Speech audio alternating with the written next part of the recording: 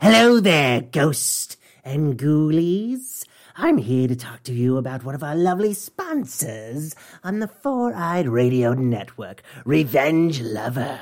Stand out from the crowd. For samples and inquiries, please visit RevengeLover.com. Mention you heard it on the Four-Eye Radio Network to receive 10% off your order. Now enjoy the rest of the program.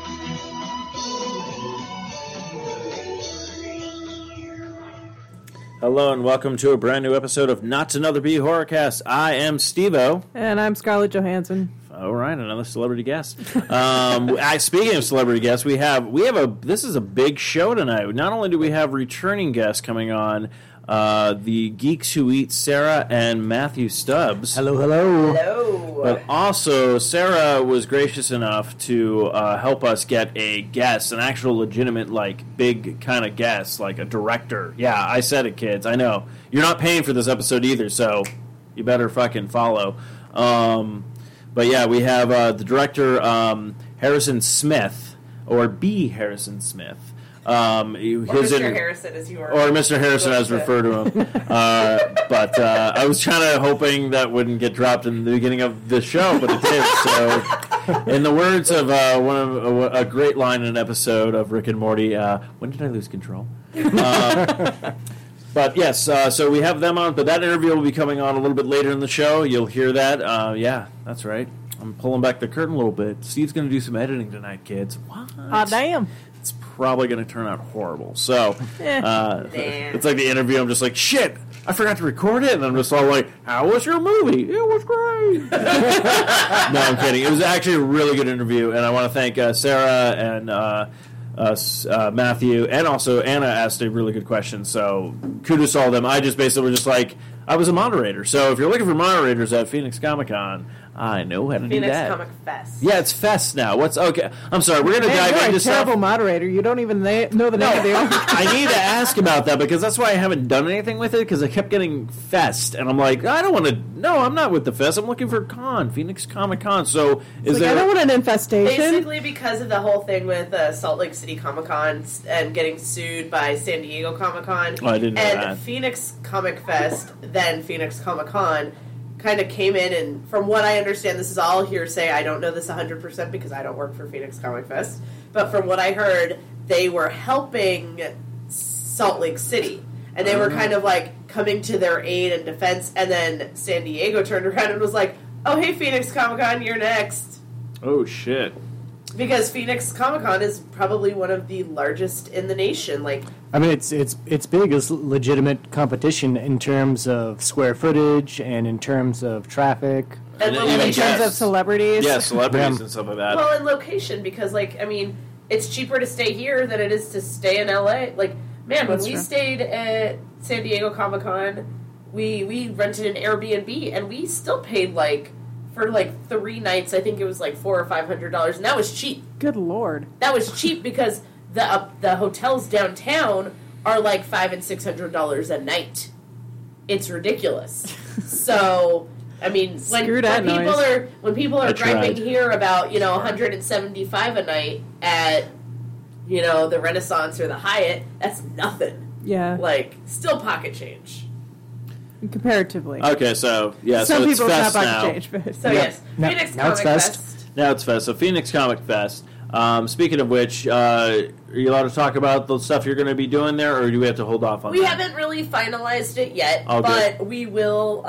We're trying, I should say, to have a panel, and so if all things work out for us, we will be hosting a panel on how to throw a horror movie party. Woo! And just to specify, that's horror, not Horror. horror. Like I heard the first time, and I was very confused. Anna's got something on her mind. She's There are like, no "Ooh, scantily horror." clad women except for cosplayers going to be at this panel.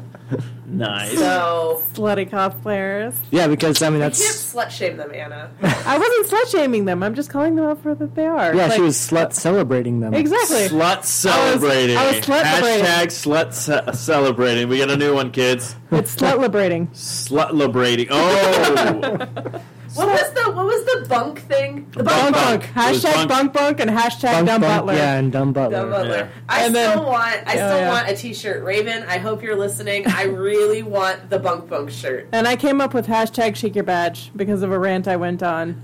Couple of So, episodes yeah. ago. Because, basically a security guard got after me at work for not having my Just name the badge. episode so people go back and listen. I don't remember what episode it was. I don't either, but I was trying to just. Yeah, the whole bunk bunk. I'm gonna have to go remember how my clever Well, that- shirt went. 'Cause that- we had a clever shirt to go with That it. one's easy to find because that one was. That was our Insidious. That one. was just the. Yeah, so just like with Insidious the title, 3. that's one. So Or no, yeah. Insidious the Last Key. That's what it was. Yes. But yeah, you got yelled at for not having your badge at works, and then we came up with shake your badge. Hashtag shake your badge. I do know it was the 2-hour episode that we did. Yeah, but I So, can't. but tell I you. can't remember Speaking what of else it was. Insidious, The Last Key, Yes. I read some horror news today that I'm so excited about, and I'm sorry that I'm cutting into your No, you're horror good. news segment because I read it today and I lost my mind.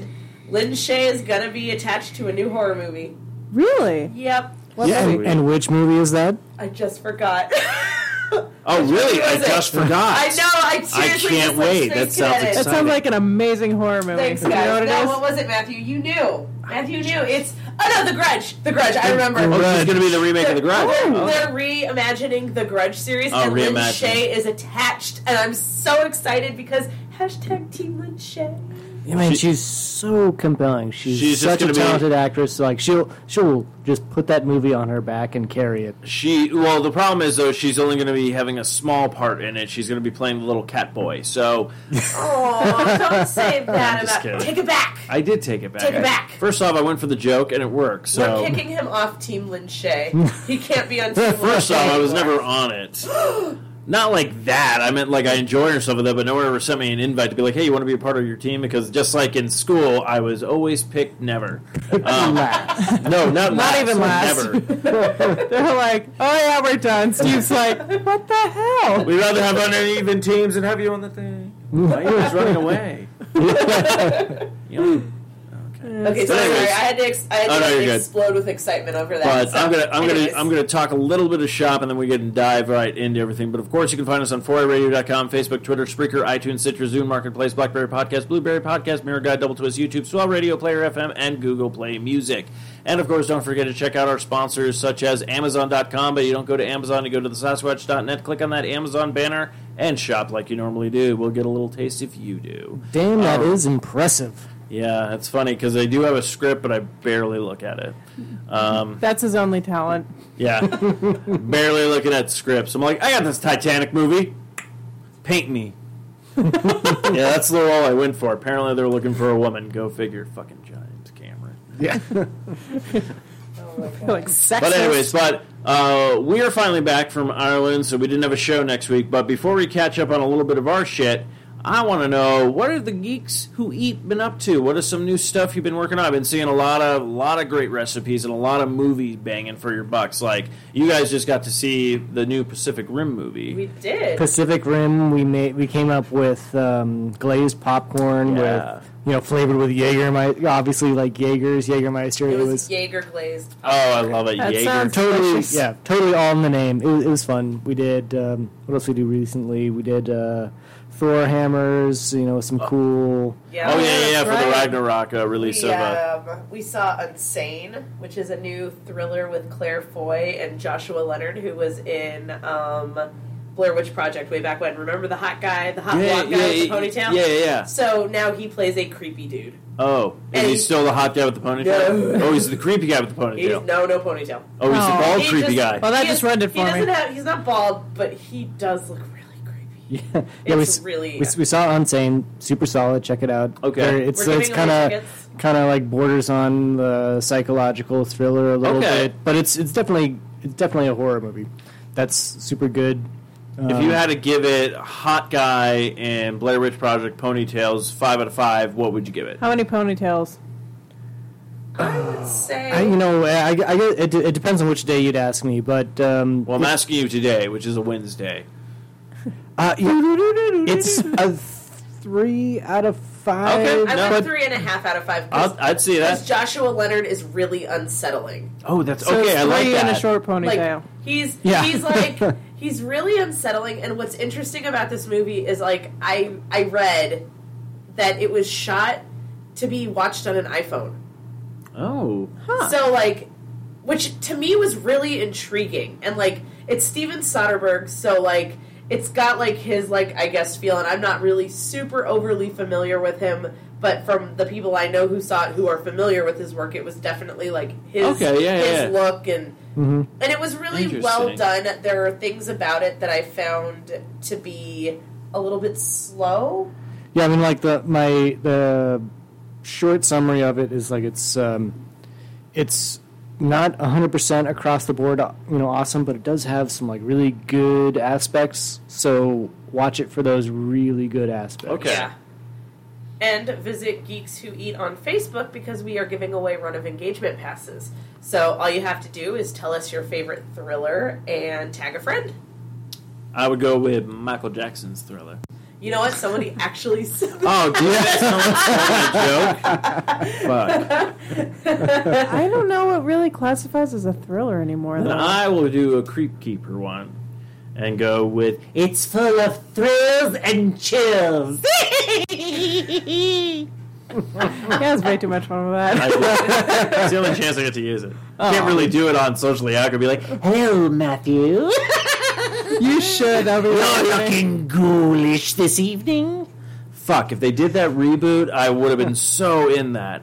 So how many times a day at work do you do the Crypt Keeper? About Zero. Oh. No, zero. The only time I busted out is on this television. I actually have a Revenge Lover ad that goes in the front. That's the Crypt Keeper for it. So, and I only play it on this show. So if you want to hear the Crypt Keeper, I don't know. No one actually at work. No one knows I do a shit ton of impersonations. I kind of want to keep it that way. So Yeah.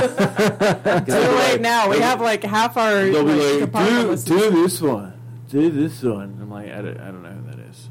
Everyone always names like these obscene. I'm like, I don't know who that is. I can't help you. Obscene or obscure or both? Obscene, both. They're like, do Aunt Jemima. I'm like, I can't. It's PC. It's not PC. Yes, we saw Unsane. That was pretty solid. We also saw Strangers Pray at Night. Yeah. Okay. yeah. So I'm curious about this one. This is not a sequel. It is. It's It is? Okay. It is and it isn't. Okay, because a lot of people, like, some stuff I didn't read, like, all of it, because they always throw the spoilers in those things, but someone said, like, this was kind of almost like a reboot, a reimagining, try to get it back on track. I was curious if it's sort of like the Purge versus the second Purge movie, where it's like it's a similar, like basically it's in the same universe, but just kind of like a completely different aspect of it. In some sense, it is just because like the style and the tone of the movie is so much different between the first and the second. So that's what people are talking about when they say it's like it's a reboot. Like, well, they did change a lot of the feeling of the movie, but the characters are the same. yeah, I mean the guy in the mask and It's the man in the mask, Dollface Dollface and Pinup Girl. and Pinup Girl's still there, and they're still like the exact same characters. Like And Spike the dog. Yeah. so it's. Sorry. So it's there's really no other way to say it than it's the same and different. Okay, so I can- the I good can the good describe things it are the better same. than Good, this. go for it. Do Okay, better. so the first one is like home Do invasion better. horror. So like it's very much like that home invasion tone, like very like somber and very just like low key scary as shit. Okay. This one is way more like over the top, like almost 80s slasher feeling. Okay. And you can tell that the director really took a lot from like 80s horror and like, the over the like top. zoom lenses. Okay. Like everyone's talking about like the use of zoom lenses. They have these like great like zooming shots. They're just like a slow zoom on this detail. Almost like going back to spoiler alerts a little bit in the interview about Jaws. But like kind of like when it does that, like something's in the water and does that zoom in on him, but everything else kind of everything in the background like goes back and like then really good forward. zooms. Okay, yeah. That's the best way I could describe it. Yeah, and they're just like this movie is so beautifully shot. There's such a fine point on the aesthetic that they achieved, and there's two scenes in particular. I won't go into the details to avoid spoilers, but there's two scenes in particular that are beautiful filmmaking. Okay. Yeah, if you only see this movie once, like, because there's a lot of people that I see who are like, oh, I'm just going to wait till it comes out on rental and I'll pay $3. Don't do that. Do yourself a favor. Even if you hate the movie, you're going to have a better experience with it if you see it on the big screen. There's so much that you need to see this movie on the big screen for that I feel like if you already feel like you're not going to like it, but you still want to see it, it's not going to be as good or impactful to you on the small screen. And so why even bother at that point? Like, if you're not going to see it on the big screen and you know you're not, like, into it, then don't waste the time seeing it because it's not going to be as enjoyable. Like, this movie is so... I mean, it's kind of fraught with horror tropes, but then I've heard people explain it to me like... You know, like we celebrate, you know, like classic slashers, and they're fraught with these horror tropes too, and then we... you know, complain about, you know, modern slashers if they also include these same horror tropes. So it's like, just get over that, like, come to see the movie that you came to see and just enjoy the awesome, beautiful parts about it. Well, I'm actually really intrigued because I do want to see it. I just also don't feel like, but I also don't know if I'm, like, going to lose anything if I haven't seen the first one yet. No, not at all. And because the story is not told... like, in any sort of cohesive way. Like, to connect it to the first one. Okay. The killers have, like, zero story or motive. Collectively, the killers have one line in the first movie, one line in the second movie, and it's almost the same line. Oh, okay. Oh, yeah. You were home? Spoilers. Even though that's in the trailer. Basically. No, it does intrigue me because as soon as like before the show started, Sarah was saying like see it on the big screen, and I'm like, you guys saying that is like, I mean, I'm like, okay, I got to go see it on the big screen because it's like, we walked out of the theater, both of us were like, you know what, it was pretty, but it wasn't that good. The more we thought about this movie, we could not stop talking about this movie. We're still talking about this movie at home. Like, we just keep going back. And then we listen to the Shockwaves podcast because they did an interview with the director. Okay. And it's the same director as 47 Meters Down.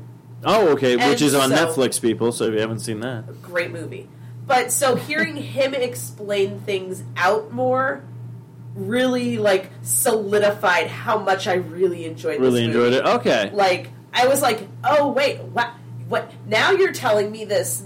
Wow! Like, there's just so much about it that, like, you think about it, and yes, it has a stupid as hell story. It's not good. It's like, but the aesthetic and the amount of, like, thought that went into creating the world they are in and the visuals. You're probably not gonna fall in love with the characters. Like, but I mean, you'll probably root for the killers more in the beginning. No, that's fine. I'm good with that. And what's interesting about that I root for them all the time.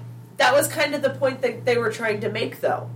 Yeah, I know. And that's kind of what's funny about this is because typically in a slasher movie, you're supposed to root for the good guy. Yeah. But in this one, it's sort of done in such a way that you really don't want to root for the good guy. You kind of are finding like ways that it just like what what the killers are doing. You're like, well, that's justified. It's not like House of a Thousand Corpses where you have Mary who is just so unlikable and bitchy that you're like, oh, she deserves to die. None of these characters deserve to die, but you just still side more with the killer. Yeah, you just don't like them enough to care. Yeah, like you're just like, well, you know like what? I would rather watch the cool killer than watch the survival. There is hope for the characters. About halfway through the movie, like some of the characters develop enough where you like them. No, he's not. He's not telling you which characters. He's basically just explaining every single horror movie she did. Yeah.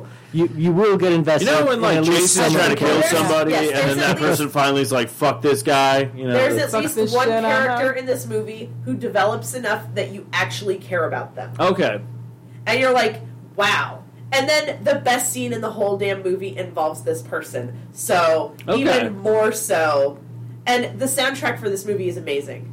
Very perfect. Like, it's an 80s soundtrack. Oh, perfect. Oh, Matthew's, other Matthew's going to be all over that as well. Matthew's going to die for this soundtrack. Like, what's the song that I'm obsessed with? I kind of want to try to see that this weekend. Total Eclipse of the Heart. Yeah, Total Eclipse of the Heart is in this movie, and it's so good. And they use it to stunning effect. Yes.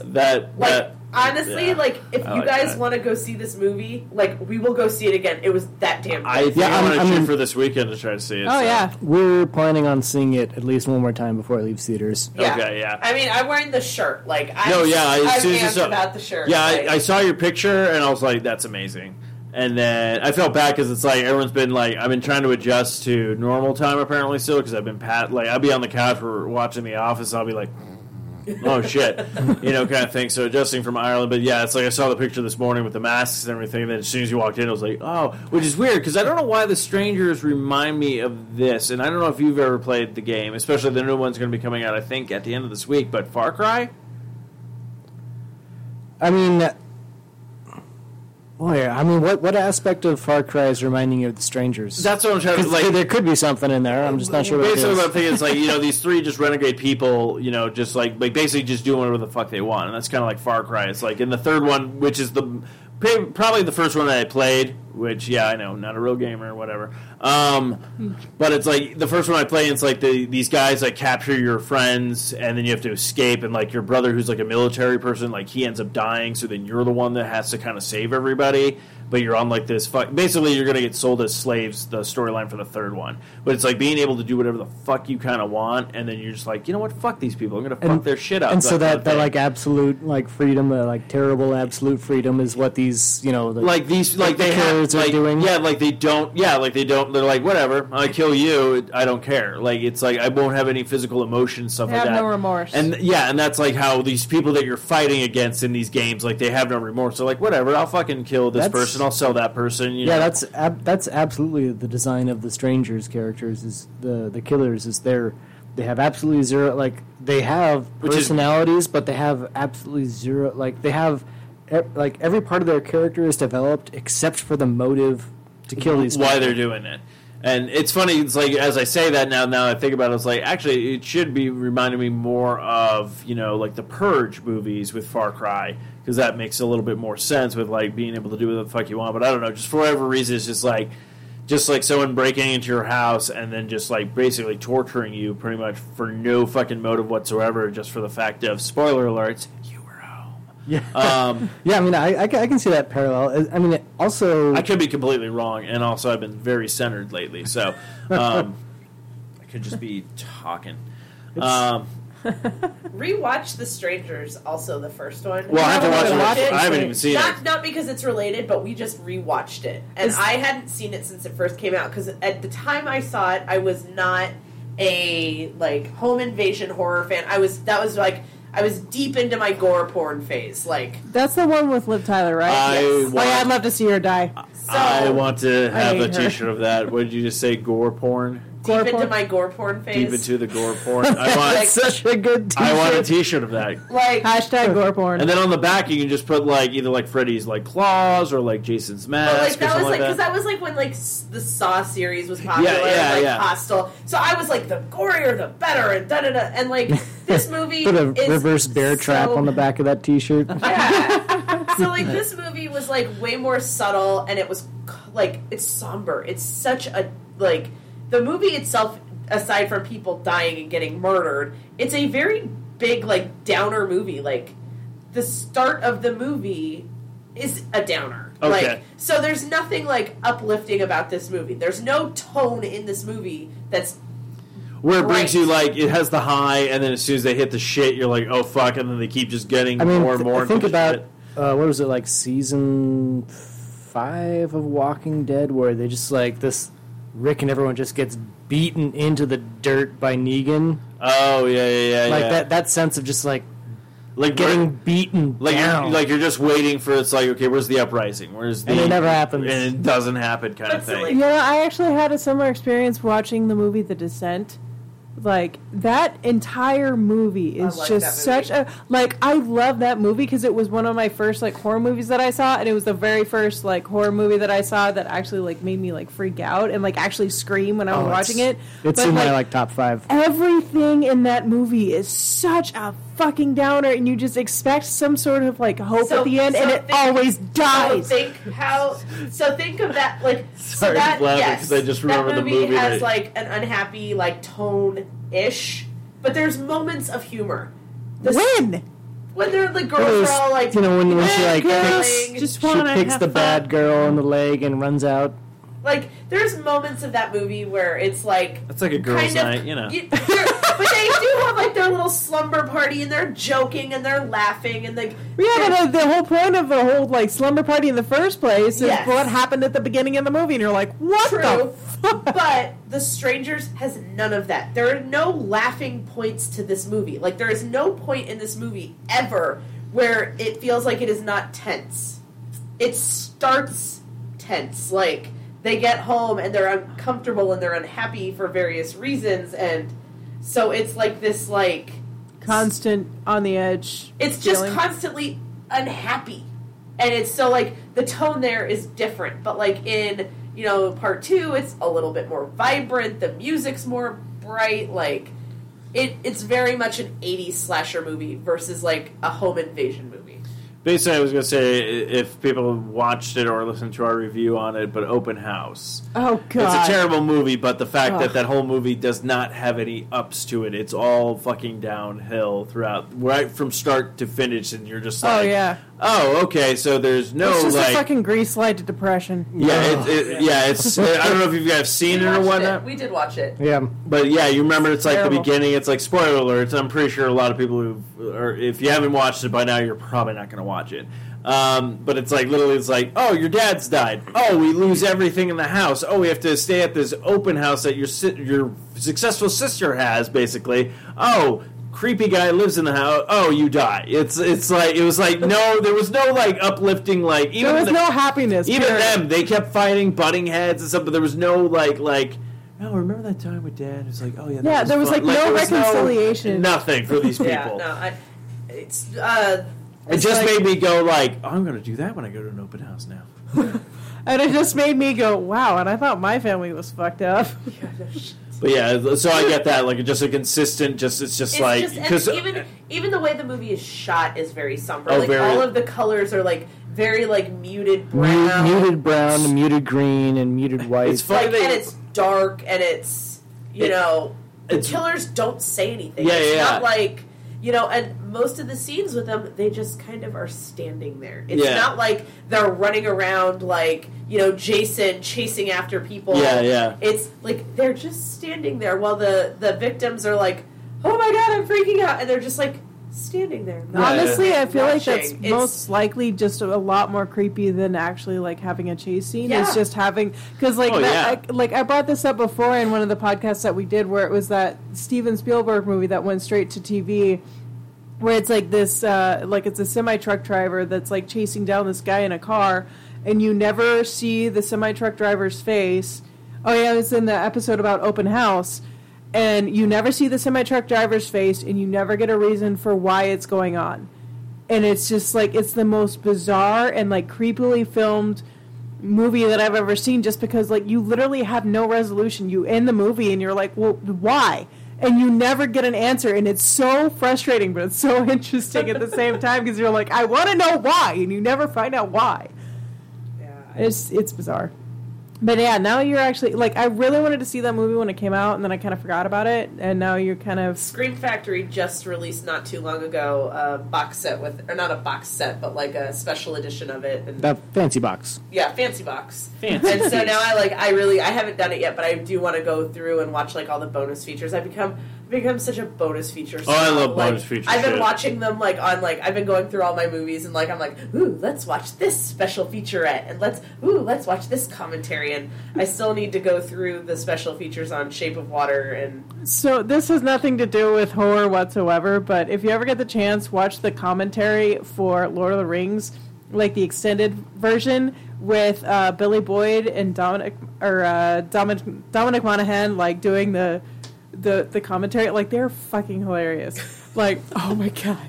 Like, seriously, you will die laughing. Sorry, again, this has nothing to do with anything, but, like, it literally will just, like, make you cheer up, like, so quickly. One of them was surely in a horror movie at some point.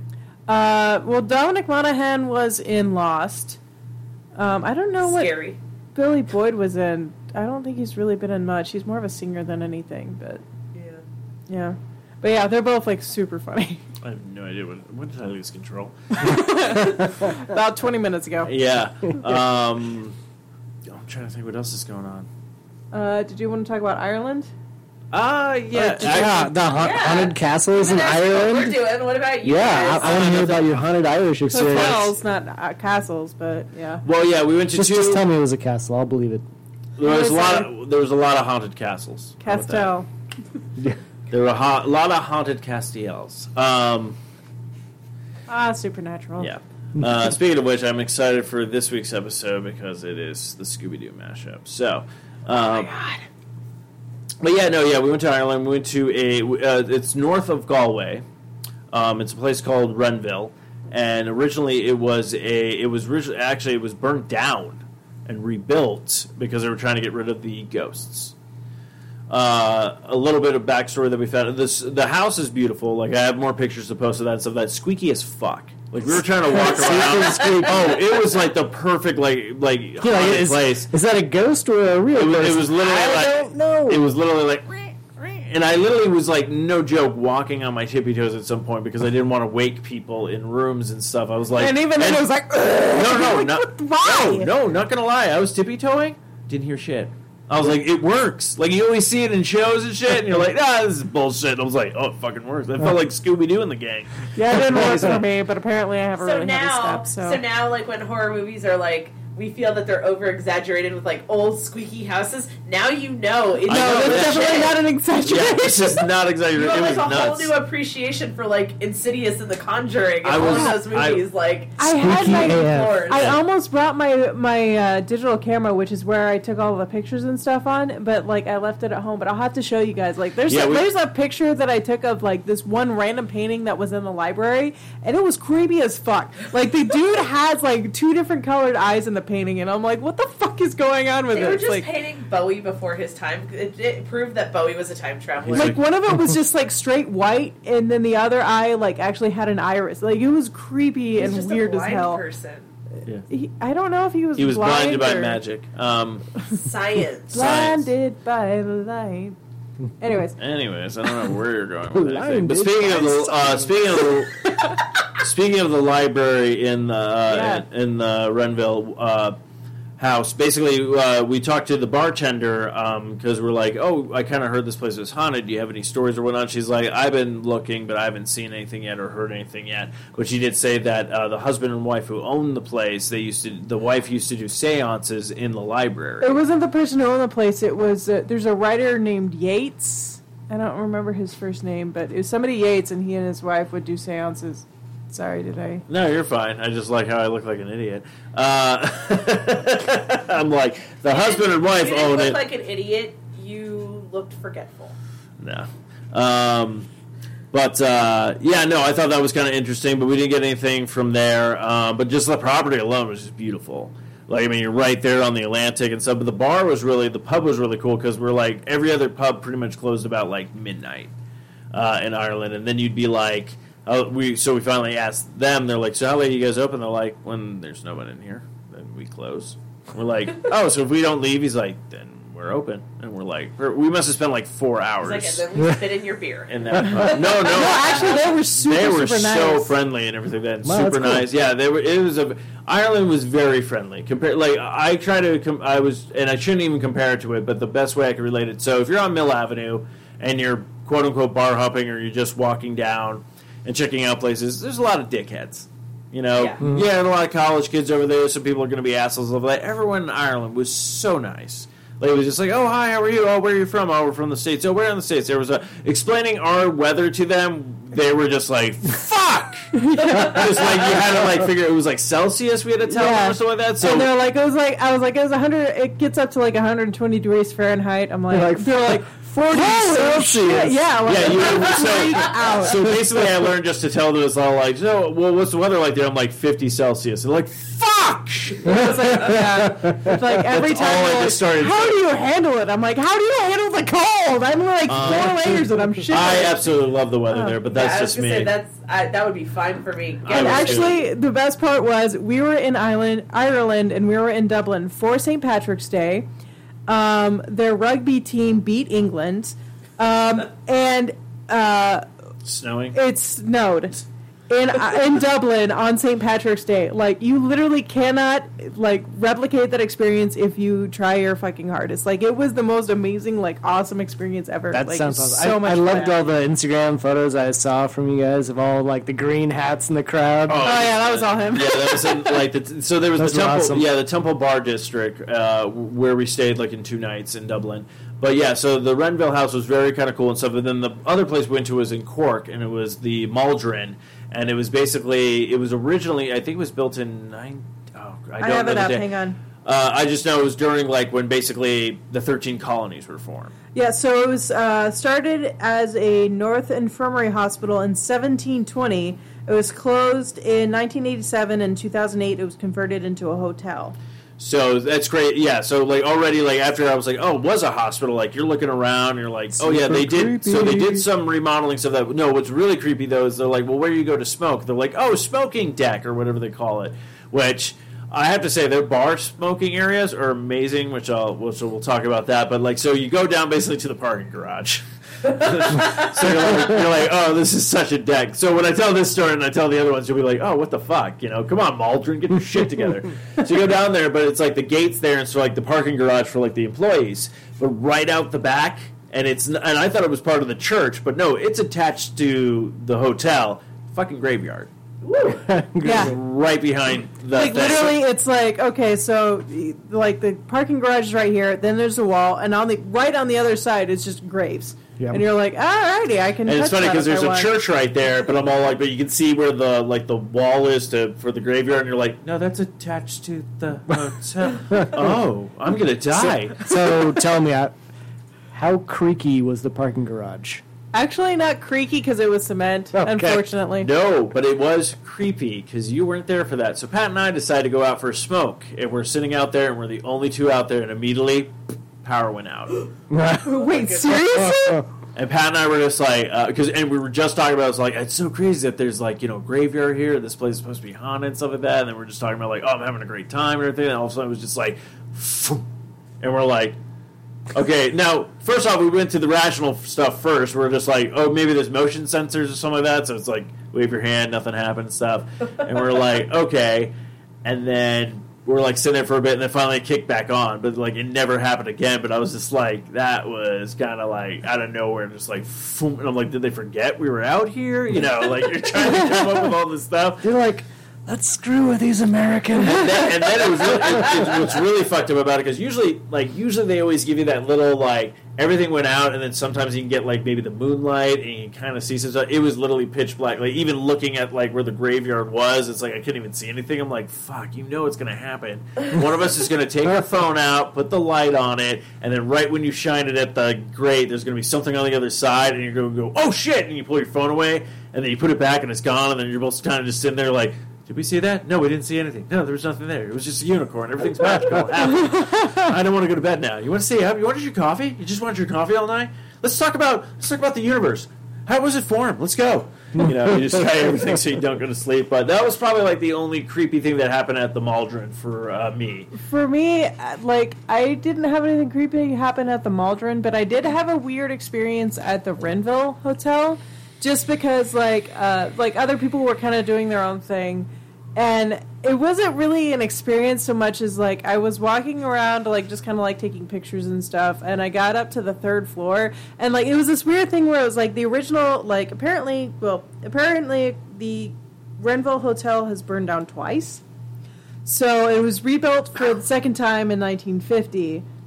But it was the original 1950 building, and then it was there was an extra wing that was built on for additional housing and whatnot. And so, in the original building, there's 3 stories, So I kind of was like kind of wandering around looking at stuff, and like I went into the library, and like the library was amazing, like it's super peaceful, and like they had really cool books there. But then I was like, oh, I'll go up to the third floor.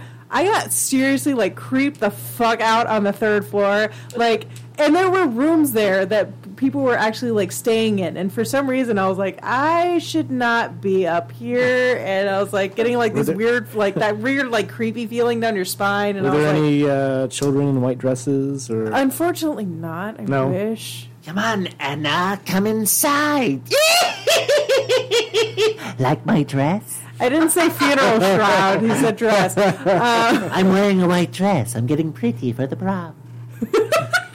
Anyways, but yeah, it was just like this really weird, like creepy feeling of like I should not be up here, and so I just kind of like I sort of ran downstairs because I just got really creeped out. But I went up on the third floor with you later, and like it was a little like weird, but it wasn't nearly as bad as whenever I was up there by myself. So I think there was something there. I just didn't really feel like appearing that night. So yeah, well, one person told me that you should try doing your ghost hunts around 3 a.m. We did one at 10, nothing happened, and then like at midnight, and I was like, at that time I was like, I should have gotten a fucking nap in. Because, like, we had to leave, like, the next day or whatnot. So I was like, all right, so there's no way I'm coming back up here, like, 3 a.m. kind of thing.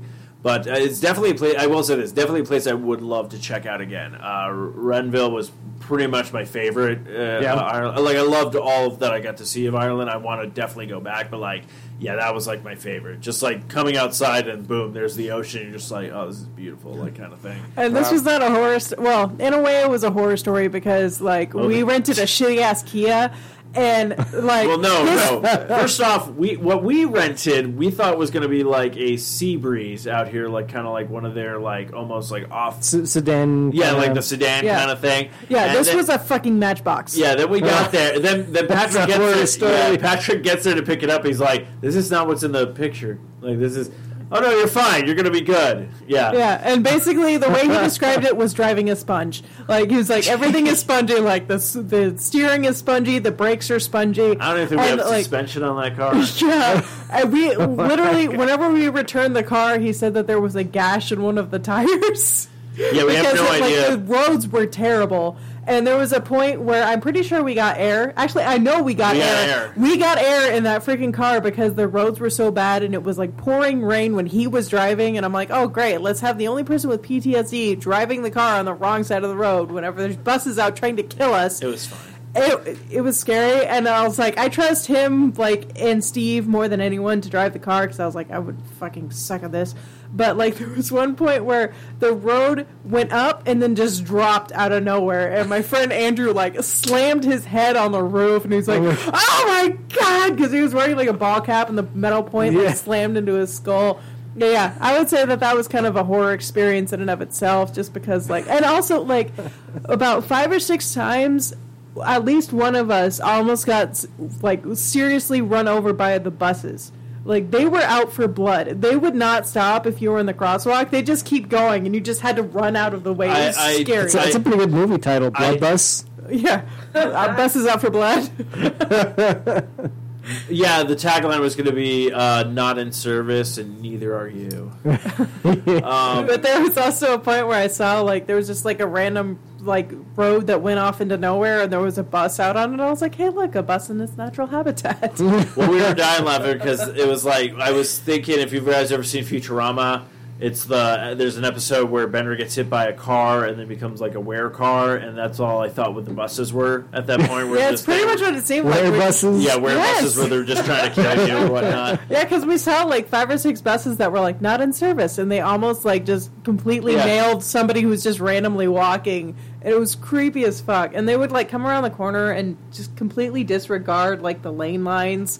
Like it was creepy. But yeah. I'm bigger than you, I don't care. Yeah, pretty much. But yeah, no, definitely fun and some of that. I definitely want to check out if there's even more haunted places, like castles or whatnot. Because I was just like, oh, I want to see a haunted place. That's what I told my buddy Patrick, and then he was like, oh, I can do one better. You want to stay in a haunted like hotel? I was like, fuck yeah. But like, even if you don't get any experience, if you ever go to Ireland, but like Renville, like even just going there and staying there, like at least stay there 2 days. It's fucking beautiful. We've stayed in quote unquote haunted hotels didn't seem very haunted to me. That's because you but fell asleep.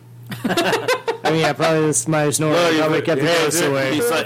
He's like, if there's a ghost here, wake me up in an hour. I mean, I don't even remember exactly what it was, but I totally had like that moment at when we stayed at Hermosa Inn. Yeah, Hermosa Inn. There was we left wine out, but Lon did not like. Lon's a whiskey man. So he was not happy with our wine selection. Yeah, Really? He thumbed his nose at our He wine did. offering. Wait. So back up. What's the story about this? So Hermosa Inn in Phoenix, it was it was built by Lon McGargy, who was a Western artist. Okay. And his ghost is said to still walk the premises. And so we stayed in the room that is most haunted by him. And you're supposed to leave Lon a drink. And we left Lon some wine because that was what we had available to us. And he did not care for that. He didn't drink it. Didn't show up. I swear I Zero heard creaks. This No, was the I heard least something. creaky hotel You room. fell asleep. I heard stuff. I wanted more creaks. Like I didn't what? get them. Creaking? Like somebody in the room, because it's like a suite, so it's like you have a living room and then a bedroom, and I heard stuff in the living room. I don't know what it was. Reruns of Dawson's Creek. I didn't want to wait. That Simpsons Halloween special where Willie's putting creek oil on the gate. Oh, yeah. But yeah, no. So nothing there. But again,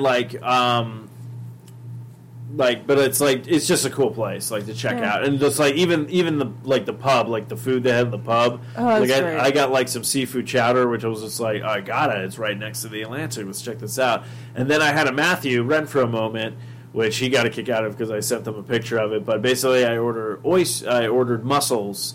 And I was just like, oh, yeah, because the price is really small, so I'm guessing it's going to be a little bit of them. $6. They come out with a fucking cauldron. And literally, they set it down in front of me, and my exact words were, I made a mistake. But I ate as many as I could, but everybody else was like, if you want some, have some. Yeah, you were only able to eat half of it. I ate half it of was a it. ridiculous amount. So many mussels. Yeah, it was Yes. so many. But I was literally just the Matthew. I was just like, I made a mistake. And actually, it was really cool. Whenever we were at the pub at the Renville, we met a clam. Oh, an oyster clam farmer. Or Yeah. oyster farmer. Sorry. Yeah, he was really cool, and he was having a really cool conversation with us. But yeah, and I would say if you ever get a chance to go to Ireland, go to the Renville Hotel and stay there for at least 2 nights, and then also go to Cork and try Luigi Malone's, Yeah, which that is a was pretty- restaurant. oh. Their food was fucking amazing. Seriously, it was literally the best steak I've ever had. And it wasn't even necessarily the steak, it was the sauce. I don't know what it was. It was something with rosemary and something with thyme, and it was brown colored, and it was literally oh my god, I could not. You're describing a winner to me. Yeah. Oh, it was ridiculous. It was Well, amazing. I felt bad too because we get there and I've been trying to get other food, not just stuff that I'm used to. But I'm there and I'm just like, I'm gonna get a hamburger. I'm an idiot. I'm getting a hamburger in a foreign country. I don't know what it was made of, but the best fucking beef I've ever had in my entire life. And you don't even like mustard that much. Oh, and I yeah. got him to try the Dijon mustard, and he was like, "This is fucking amazing." Yeah, I was about to put ketchup on my fries, and then I had that. I was like, fuck. So yeah. So good. Seriously, I'm pretty sure most likely because my mom was saying if the people in Ireland had a French cook, their food would be amazing. So I'm pretty sure we probably had a French cook because know what we had, but it was everyone's great. food was fucking amazing. We all got different things, and everyone loved we it. make the better So- food. Actually, yeah, France does have amazing food. And But they're too bad brown. we are bitches. Yeah, that's true. Well, you know I'm what? allowed to make fun of my own kind, so there. Yeah, touche. But yeah, that was seriously, that was one of the as dumb as it sounds. The food is one of the highlights in Cork. So, like, and the view was amazing. I can't, like, not Yeah. believe As that. I'm talking to the geeks who ate, I'm like, Well, that's why I mentioned. That's I why travel on my stomach. I want to eat everything I Yeah. can when I go someplace. That's why I wanted to mention a little bit of the food and stuff like that there, because I'm like, these guys know food. yeah, like that so- was some of the best like steak I've ever had, and like I could cut it with a butter knife. Wow, I mean, when you think about it, like, what do they have in abundance in Ireland? Grass. Yeah, that's true. And potatoes. Grass and Grass Guinness. feeds delicious tasting animals. Grass and potatoes. Grass and Guinness. and potatoes. Yeah, that's true. Grass-fed Guinness. Grass-fed Guinness. Grass-fed potatoes. That was another thing. Is Guinness tasted completely different over there? All the alcohol tasted different over there. Yeah, like It was amazing. the Guinness. I was very like, worried coming back to the States. Here in the Like, States, I can't drink the swill anymore. yeah, well, because like here in the States, Guinness has like this weird like bitter taste to it. Over there was none of that. Huh. So like there was no like bitterness. Maybe one of the ghosts followed Yeah, I us was going back to say, from the Renville. so do we get a ghost here because there's some wall banging going on? Which is really funny because like we were sitting with Toby the other night and like on the couch and he kept like looking over. I was like, did we bring something back? What the He hell? was Like being weird. he was being a kitty. Or he was staring at the what's it called, the gnat that's probably somewhere in the Oh, maybe. in the apartment, because I saw it this morning. Like, what the fuck? But yeah, no, just Ireland was fun. I'll be talking more about the trip on other podcasts and stuff like that. But I wanted to actually let everyone know. So right now we're going to go ahead and do our interview with Harrison from the movie he just released, Death House. So we're going to give you guys that little interview, and then we will be right back. All right, hello, and welcome back. Yes, this is our interview with director. Now, do you prefer Harrison, B. Harrison Smith, or Mr. Smith? Harrison is just fine. All right, I just want to make sure, because some people might be like, or they'll be like, I want to be called by my middle name. I'm like, I don't know that. Well, you should have. Missed a really Right, great like, opportunity. I'm supposed to add psychic to your list of abilities, right? Yes. I think you missed a great opportunity, though, to request to be called Agent Smith. Like I've heard it quite a bit. I'm sure. But yes, so on our show tonight is Mr. Harrison, or Harrison. I'm going to be calling him Mr. Harrison now, because I put a Mr. in front of the Smith, and now that's all I can think of. No. Just think of Harrison Ford and that'll straighten it out. There we go. Right, All right. there you go. So yes, but so you are a director, a producer, and a writer. That's correct. I checked out your IMDb page as well, and I was just like, how have I not known anything about these people? I'm very bad, apparently, when it comes to research. But you have a new movie that just came out called Death House. Correct. So if you want to promote that at all throughout the interview, feel free to. I'm not going to charge you for it. In fact, I encourage it. Sure. But I know Sarah and Matthew actually got a chance to actually see this movie. So I want to hand actually the interview over to them, because they're going to have the questions that I will not be able to ask, because I'm like, so how was it like working with the guy who played Jason? You know? Hey, that's one of our questions. Get off of our... I haven't heard that one before. Yeah, I bet, you know. I'm actually, so that's a great lead-in, because I'm more curious about how it was working with Gunnar Hansen. I mean, you wrote the movie with him before he passed away. So what was it like working with him? Well, I mean, the number one thing about Gunnar, and I think most people who knew him, was that he was just such a gentle giant. He was just such a quiet gentleman, is really what he was. And, you know, working with him was just so nice, because he knew that he had a script that wasn't exactly what he wanted and what the industry wanted. So he went through a draft with someone else, and he absolutely hated that draft because they basically took his work and turned it into torture porn. Oh. And, you know, that gave rise to the internet rumor that Gunnar walked away from his own project. He did not. He did walk away from that second draft, though, by those other people. And I read that draft, and I can't blame him. You know what I mean? Like, I just basically said to him, I'm just going to take this and just drop it right in the garbage. So, because, you know, I don't know about you guys, but when I'm being chased through the bowels of an abandoned asylum, I often stop for oral sex. It's just one of those things. Always. Yeah. When you're being chased by psychopaths, it's always time to get hot. So Yeah. It's never a bad time for sex, apparently. Right, yeah, it's usually a bad time for sex. So. I think they were probably watching American Horror Story, because isn't that like the beginning of Asylum is like Adam Levine and his girlfriend getting jiggy in the asylum. Yeah. So maybe they were just inspired.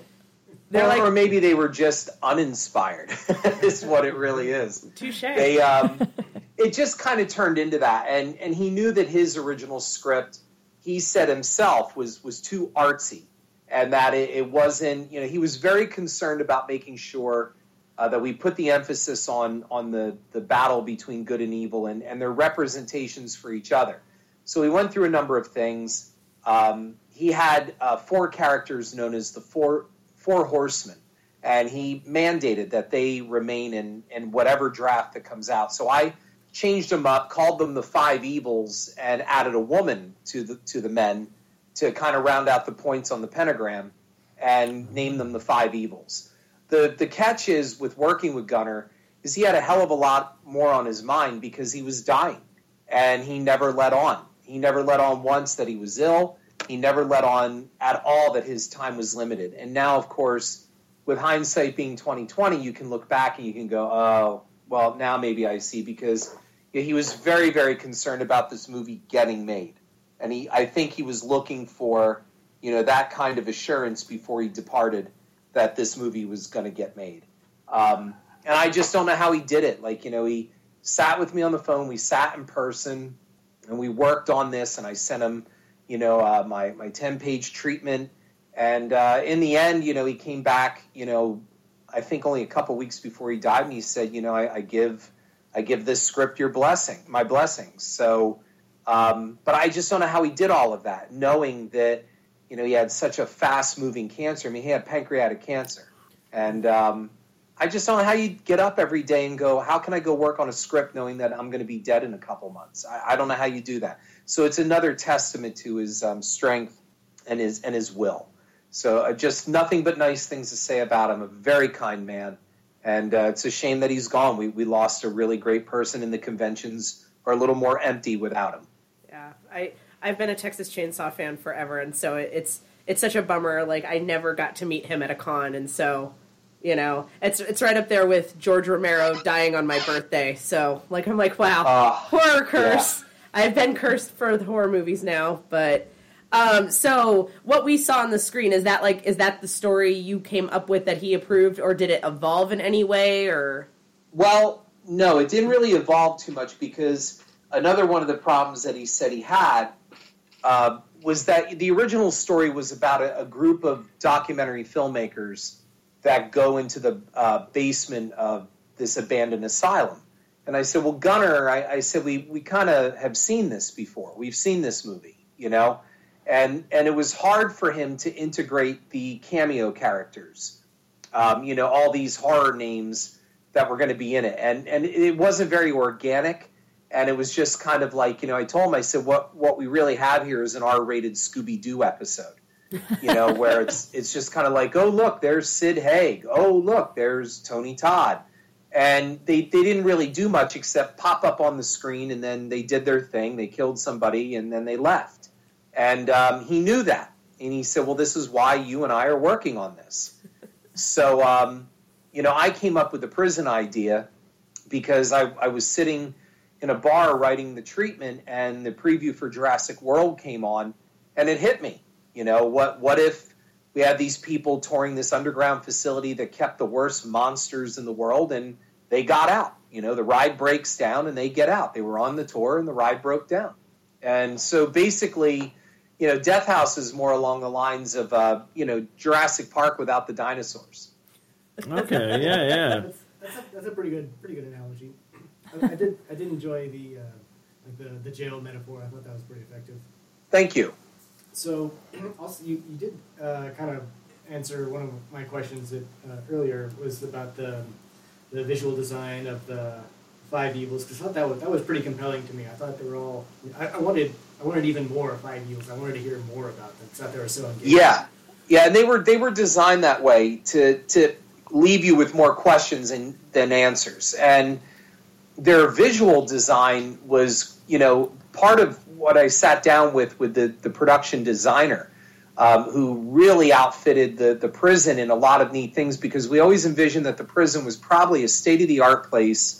Death House was a state-of-the-art place back when they built it in the late 40s, early 50s. But like with most government facilities, they never did much to really upkeep it. So instead of like renovating, they just added shit to it. And eventually, as the building ages and you have new technology alongside very old technology, and it's just kind of this bric-a-brac of technology. And that's what I liked about it. So the Five Evils have these kind of like retro restraining suits on. We don't know exactly how they work. They glow, and it keeps them there. But the other thing is with the Five Evils, we wanted to make sure that they didn't become kind of like the updated version of the Cenobites. A lot of people expected them to walk out and be, encased in latex with gooey makeup and pinhead type kind of, style. And that's not what we did. The point, if you remember in the film, is they talk quite a bit about the banality of evil. And that, if you took the Five Evils out of those restraining outfits, they could be walking right alongside you in public. And they could be your teacher. They could be in law enforcement. They could be a doctor. That's the true banality of evil, instead of some hulking, monstrous-looking thing that would stand out in a crowd immediately, or a reject from a freak show, which we've, again, seen before. And that's why Bill Moseley's line, when he steps out, when we finally meet him, is he says, "I am God, the great and terrible." He is the man behind the curtain, is what he is. He's just this little man behind the curtain. And it's both anticlimactic and yet at the same time very interesting, at least I thought from a directorial point of view. I definitely enjoyed that, and I love Bill Moseley. Like, I'm such a hardcore Bill Moseley fan. Since I saw him in House of a Thousand Corpses, like, when I was, like, in college, I had to get my hands on every single thing that I could find that he was in, and so I was excited to see him in such an interesting role, and not just as, like, henchman number 2, because he gets a lot of those kind of roles as well, where, in some cases he'll be, like, this big baddie, and then sometimes he's Joe Blow henchman that you see for 3 seconds and never see again. So and we didn't want that. Yeah, we didn't want him just to pop on screen and, oh, look, there went Bill Moseley. That's the hard part of juggling all of that and making sure that these cameos actually make sense. And I think we did that pretty well.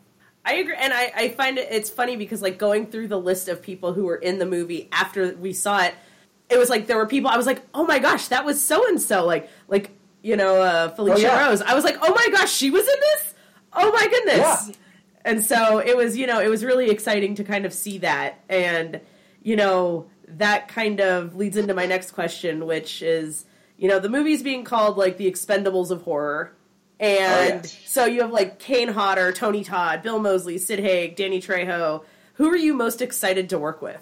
That's a trick question, because if I say that, I'm going to piss somebody off. Somebody's going to say, "Oh, you were excited to work with that person, but you weren't excited to work with me." I think that the cool thing is and I don't mean to sound like all politically correct, but I was excited to work with all of them because they all represent not only a piece of my past and memories growing up with them in the movies, but also at the same time, they all brought something different to learn from. Like, during my lunch, I would just sit and listen to Sid Haig. I would sit down and we'd eat together, and I would just sit there and say, "Just talk to me about the business." And he's like, "What do you want to know?" I said, "Go ahead, start back when you got into it. I want to know. I want to know how distribution changed. I want to know what it was like to work with Roger Corman. I want to know how the industry has changed so much."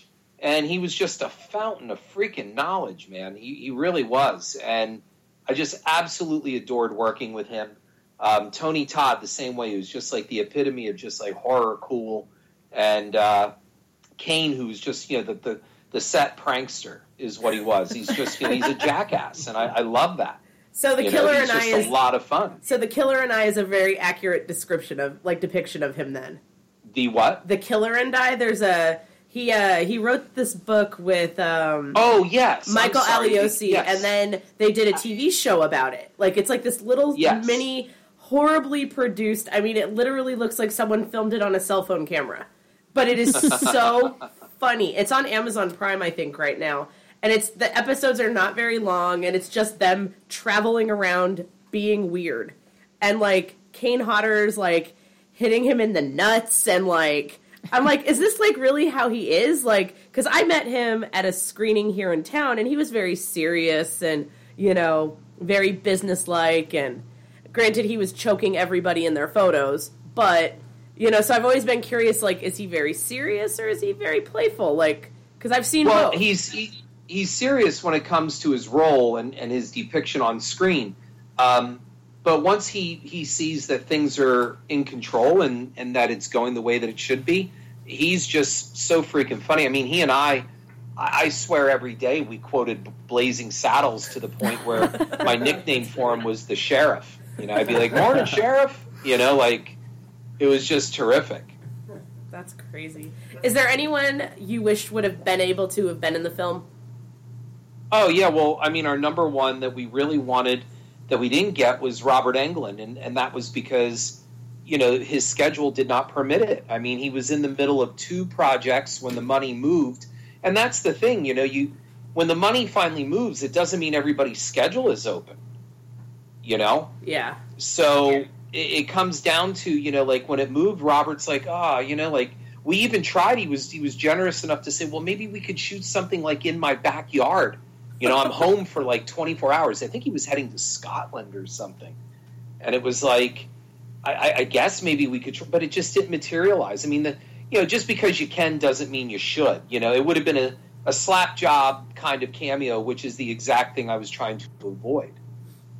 Gotcha. So I have a couple quick questions for you. I mean, I know I haven't seen the movie yet, but I just wanted to know, while you were filming and writing all this, what was the most exciting thing about it? What was the most challenging thing about it? And since I haven't seen it yet, what was really, like, your favorite part of the finished product? Wow, that's a really good question. It was exciting to write the entire concept that I'm going to be packing all these people in.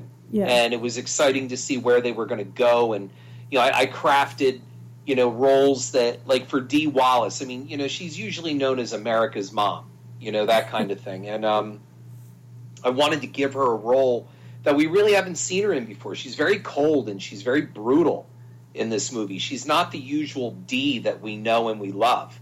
And I really wanted that, and she more than nailed the role in it. I mean, she comes across as just about as warm as a cry for help. Yeah, she was killer. No pun intended. Yeah. Well, maybe I did intend. Oh yeah, she's wonderful in it, and also the same thing with Barbara Crampton, who kind of is more along the line of you know, the lighter version of Dee's character. They, you know, and Barbara and Dee had this kind of thing on set that they built this whole background between the characters themselves, that really they were once lesbian lovers and the whole thing like that, and it actually made sense. It was quite good.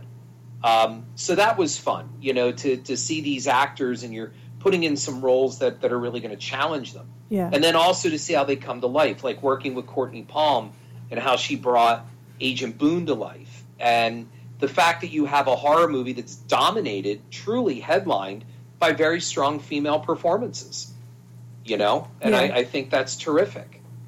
Yeah, I can't really, I mean, other than Jamie Lee Curtis, I can't really think of very many, like, women in horror that actually, like, really dominate the scene whenever they're on screen, so. Well, I think Right. Catherine Isabel, like Ginger from Ginger Snaps, and then Emily Perkins, the pair of them, every movie that either of them are in, I think they do a great job. So, hint, hint, wink, wink, if Death House 2 comes around, can we get Catherine Isabel to come maybe be a werewolf or something? Because... Sure, let her know we're looking, and I'll gladly put her in if she's I would interested love to to work see with her. me. I really wanted to get Ashley Lawrence in as well, and Heather Langenkamp, but again, schedules didn't work out. Oh, man. Oh man, those would have been great. That would have been awesome. So Ashley and I are Twitter friends, so, you know, it was just, it didn't work. You know what I mean? But maybe next time. She's adorable. She's wonderful. Yeah, a women of horror movie would kind of be incredible. Yeah. Like a similar situation, but with, like, all women. I would firmly back this. Like, I think an Indiegogo is necessary for this. Women in Horror Month is February, so it would totally be a thing. Do you have any fun stories from the set?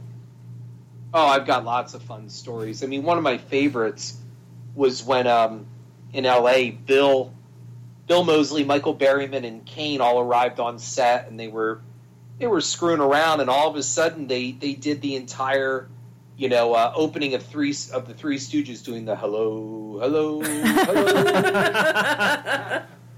And that was just so funny to watch them doing it.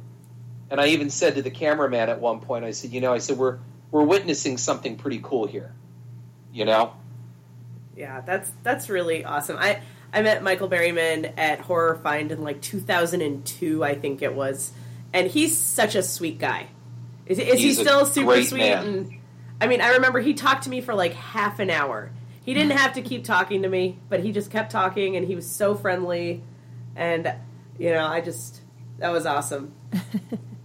I'm looking at Matthew like, he's looking at me like, I want to ask a question. I want to ask a question. I didn't have a question on the tip of my tongue. Dang.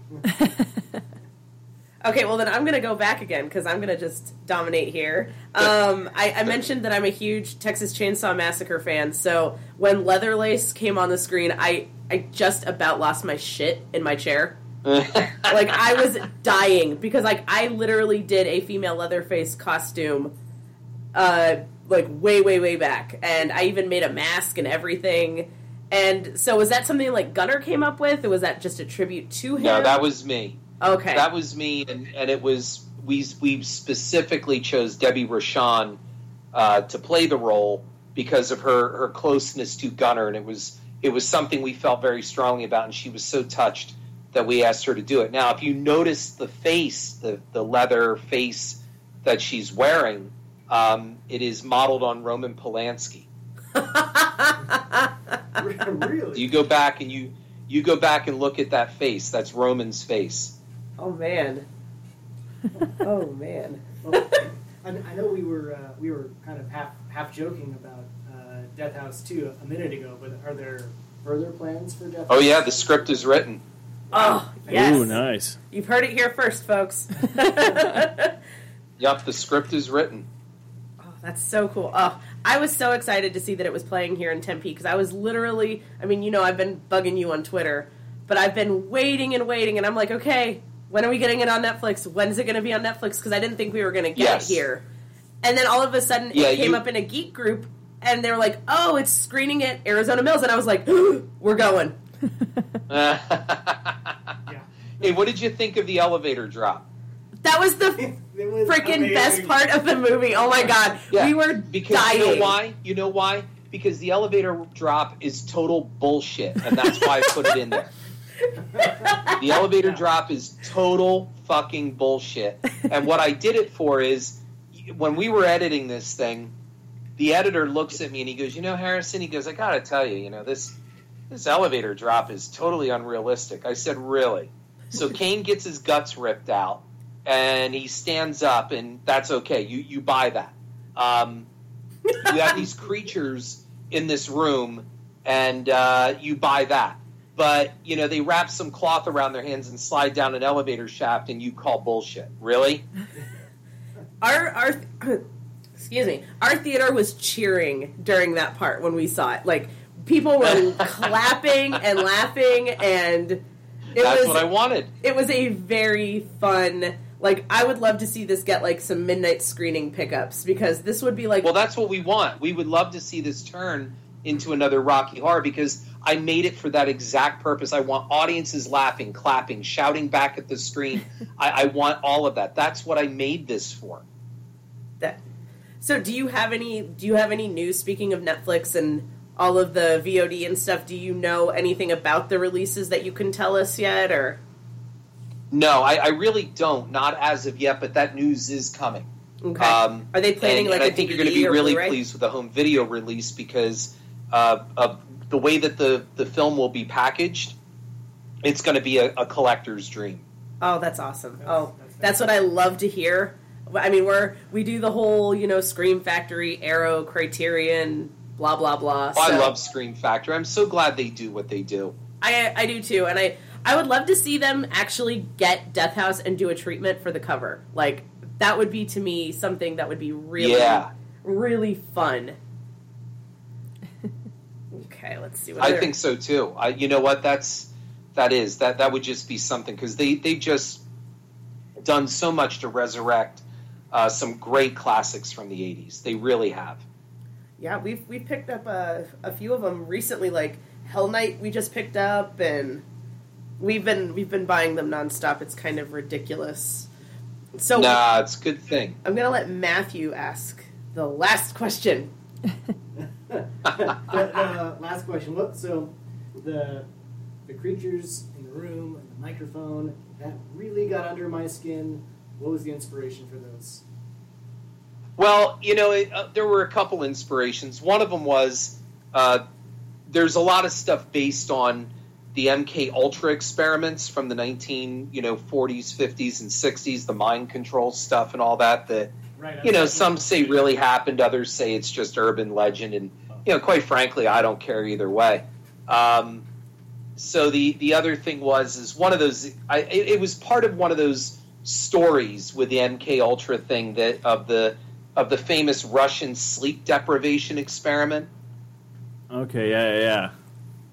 Something about that these I don't know if it's true, and I kind of doubt it is, but it's a great story. It's a great internet urban legend that Stalin was ordering these soldiers, these prisoners of war, to be experimented on with some odd chemicals, and they were deprived sleep, and they withered into these horrible, like, undead things. And I always thought that was interesting. So it's like, well, that might make a nice addition to Death House. So that's how they came about, and they're eating their babies and they were creepy. Things like that. Like, that scene was probably the most unsettling scene of the whole movie. Like, with the one screaming into the microphone, it was that's just all she does. Yeah. So, like, oh God. Well, it was nice because, like the Five Eagles, like, you didn't over-explain it. You didn't over-explain why there's a microphone in there, but there was surely an unwholesome reason for it. It just, really helped sell it. It was great. I'm really glad you guys appreciate the monsters, because I love creatures and I love monster movies. So we had to get some monsters. I mean, yes, the other criminals are monsters, but we're talking like real goopy, monsters, and that was a lot of fun. And I think we gave them just the right amount of screen time. Yeah, you nailed it. Like, nailed it 100%. Thank you. Well, I want to thank you, Harrison, for hanging out with us. You're welcome. But no, this has been like amazing and great. So we'll go ahead and promote this. And speaking of promoting and everything like that, do you have any place where if people are looking to follow your work, or you just want new friends on Twitter and Instagram and all that good jazz, or if you have any upcoming projects, go ahead and promote away. Well, Garlic and Gunpowder, my first comedy, is now out on video streaming platforms, and will be heading to Netflix and such coming up. But right now you can find it on Vudu and Amazon and all of that. It's a fun comedy with a big cast. We have Judy Tenuta, Michael Madsen, Vivica Fox, James Duval. Felissa Rose is also in that. She plays a 300-pound drug lord in it, and it's absolutely fantastic. That sounds amazing. Yeah, it's a cross between, it's a mad world and Blazing Saddles. Ooh, okay. So that sounds fantastic. It's extremely politically incorrect. We already had one person who made a comment on Amazon saying, "Oh, did I mention this movie is terribly racist?" No, it's not. It is not racist. It's making fun of it all. Yeah. Yeah. And again, I'm willing to bet it's some, upper middle class white person that is saying this. So I'll be racist and say, because they seem to be always the ones who have a stick up their ass and are just so worried about everything. No, I totally couldn't agree with you more. Yeah, I agree with you on that one. They're always it's always like, why are you defending other people?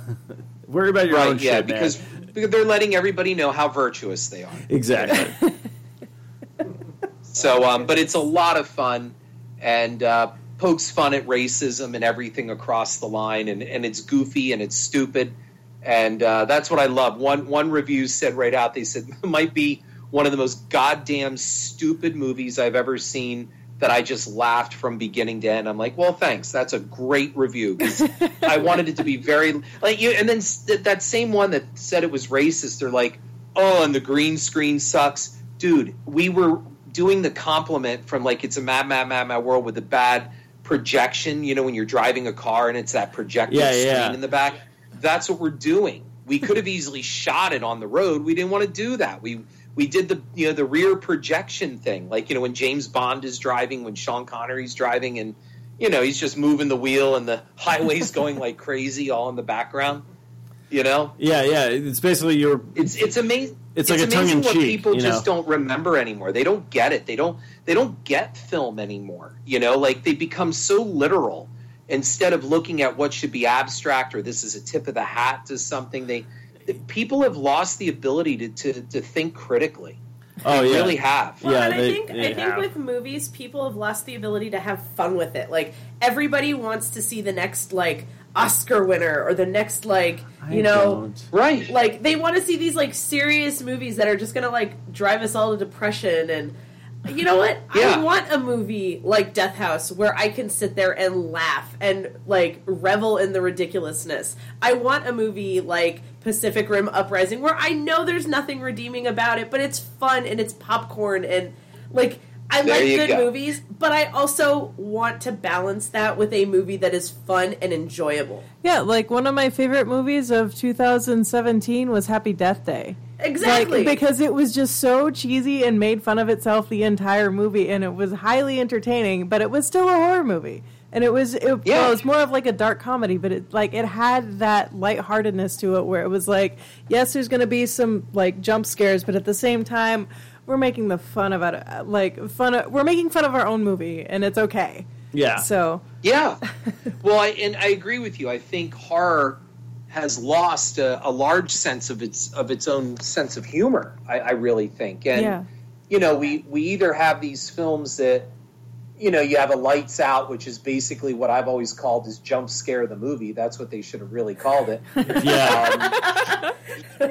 I mean, that's all it is, right? And people are like, oh my God, like, the hype thing is just out of control as well, too. Oh my God, this is the most terrifying movie ever. This is, and then you watch and you go, come on, give me a break. I gotta say, Veronica did not terrify me. No, I did not. We reviewed that. No, and again, it's all about that hype bullshit. That's all it is. And I've never overhyped Death House. It is not the scariest movie you're ever going to see, but it is a lot of fun. As I've described it, it is a roller coaster ride through the funhouse.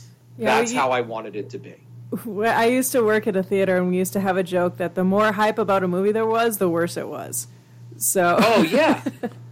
Yeah, well, in that case, Jaws the Revenge should have had a lot of hype. That movie, man. Oh, I can't even. No, but you're right with the hype and stuff, because it's like, I always hate that, because I'd rather just someone go like, hey, I saw this movie, I'm like, did you like it? It's like, yeah, it was really fun. To me, that would be like, okay, I'll go check it out. But as soon as someone's like, oh my God, this is probably the best movie I've seen this year, it's like, well, slow down. It's February. We're still out of the gates on the new year, It's February. Yeah.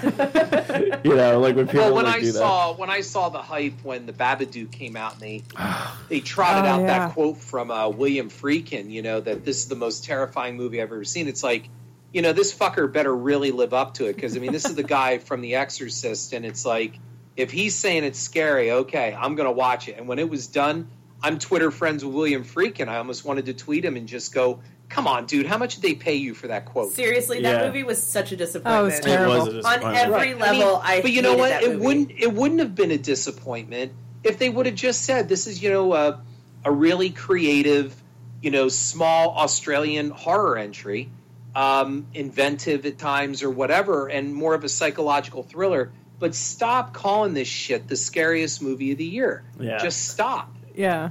Yeah. Totally I totally agree. Totally agree. Yeah, I think you just like made all of us speechless. We're all like, Wow. Well, because it cheapens the genre. You know what I mean? Mm-hmm. Like, everybody's asking me about the new Halloween, and it's like, I don't know. I don't know if it's going to be any good or not. I mean, John Squires made a point one time. He said, well, we don't need to have a movie because, somebody asked, do we really need another Halloween? And he wrote, well, it's not a matter of needing. I get what he's saying, but at the same time, I'm like, I don't know. What more are you going to do with this? I mean, do I want to see a 62-year-old Michael Myers? I don't know. So, I mean, it may be good for all I know. I'm going to go see it. It's going to get my money. So I'm going to go see it. And it's got to be a hell of a lot better than Halloween H2O because I'm telling you, the Halloween series, and this is what I wrote on. I have a blog called Cinema, Cynema, and it's about cynicism in filmmaking. It's not a film review site because, the internet doesn't have enough of those. Yeah, we don't. We need more. Right. So, what I did is I started writing about, the effect of cynicism on film. And, I wrote that basically Halloween is very much akin to the Amityville series. And that is, they're just, other than, and not even the original with Amityville, but with Halloween, really Halloween is the only good one. You know what I mean? That the sequels are lackluster to sloppy. Everybody goes, well, H2O. No. H2O is stupid. And you have the only reason it gets a free pass is because Jamie Lee Curtis came back. I mean, come on, go sit and watch that movie. I actually did rewatch it recently. And you know what? I still have a soft spot in my heart for it because I think it was the first slasher movie I ever saw in the movie theater. And well, how old were you? I was probably 12 or 13. There you go. You were 12. There you go. So when I watch it now, I think I just get all the good feels. Like, I'm like, oh man, that was my first slasher, and yeah, Michael Myers. And all that's fine. There's nothing wrong with enjoying a movie. I mean, I'm sure there are people that enjoy Jaws: The Revenge, and when they get back on their medication, they'll understand that they shouldn't. I am a firm lover of Jaws 3. I don't care what anybody says. I love that one. I do. I have a soft spot for Jaws 3. But Jaws: The Revenge is so bad.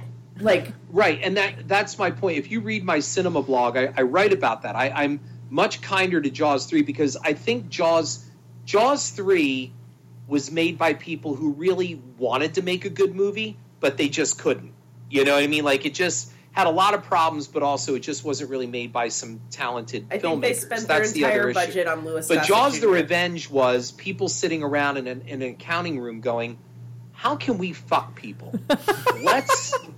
Let's make Jaws: The Revenge. Yeah. This should fuck people pretty good out of their money. Where Jaws 3 was we're really going to try to make something here, and it just didn't work. You know what I mean? I don't think Joe Alves, who set out to make a crappy film, especially after being production designer on the two other films, I don't think he set out to make a bad movie.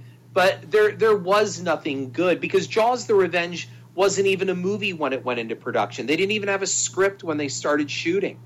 They didn't have anything. Wow. They were just kind of yeah, okay, well, let's do this. Oh, that sounds good. Yeah, let's put that in there. Yeah, it was And that's bad. my point.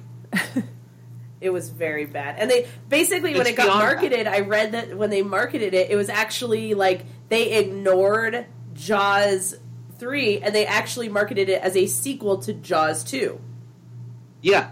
So they basically just disregarded it. That's my point. The cynicism behind it is Jaws: The Revenge inspired my cinema blog, because I call it the worst motion picture ever made, and the reason why, and people go, oh no, Plan 9. No.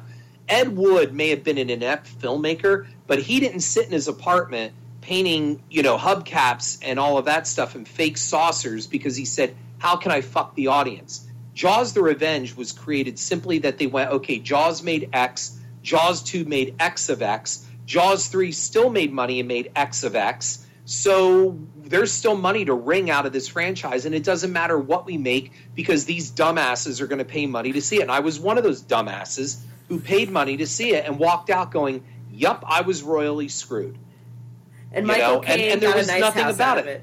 There's nothing you can defend in Jaws: The Revenge. There is nothing. Michael It Caine. is a totally Yeah, it's an indefensible film. No, it's really. I agree. It's Like, there is nothing remotely good about that movie. Like, Nothing. it's just all bad. Like, everybody did it for a paycheck, and it is so obvious that everyone did it for a paycheck. Yeah, I feel like they Absolutely. basically just kind of created Jaws the Revenge just to keep trying to pull money out of something that was already dead. But, I mean, honestly, I'm totally fine with that if they keep doing that with the Halloween movies, just because I want to see Michael Myers at 82 years old, like, holding a walker, like, chasing after kids with a knife in his hand, going, yeah! So, See, the funny part is, though, if Right. you do that, all the kids would still die because they'd be like, oh, look at this fucker, and they pull out their phones and they wait instead of running. So, you know, you start can taking still... pictures and Yeah. a selfie with him in the background about to stab them, you know. They have to remix the song, Yeah. though. Make it slower. Yeah. Oh, Make goodness. it You know, I way mean, slower. I don't know. Maybe there'll be a scene in this new one where Jamie Lee is eating her Activa, and that gives her the motivation to get running before she craps her pants before Michael finally catches up with her. Yeah. I don't know. If they had I'm that, I pretty- would stand up and cheer. I'm pretty excited to see her in a Halloween movie again, though. Like, I know that they are just catering to me, like, as a horror fan, and they're just like, I get it. I understand that they are doing this, but I am still so excited to see her in a Halloween movie again. I mean, if the argument was that Jamie Lee Curtis redeemed H2O, hopefully she'll, really. I don't Yeah, know. but see, then This she, movie. although she technically redeemed H2O, she turned around and did the Tyra Banks one. You know what I mean? And it's like, Is that oh, come on. Resurrection? Is that Halloween Resurrection? Yeah, Resurrection. I think I tried watching that one and I laughed because it was like the found footage one. And we're horror, like, Oh my Matthew and I are found footage junkies. We watch any one of them, all of them, and I'm like, wow, guys, like, you couldn't even make a Halloween found footage movie, right? Really? Like, Yeah, come on. it's just, and then you kill Tyra Banks off screen. Come on, at least give us, Yeah, give us that. choke her out.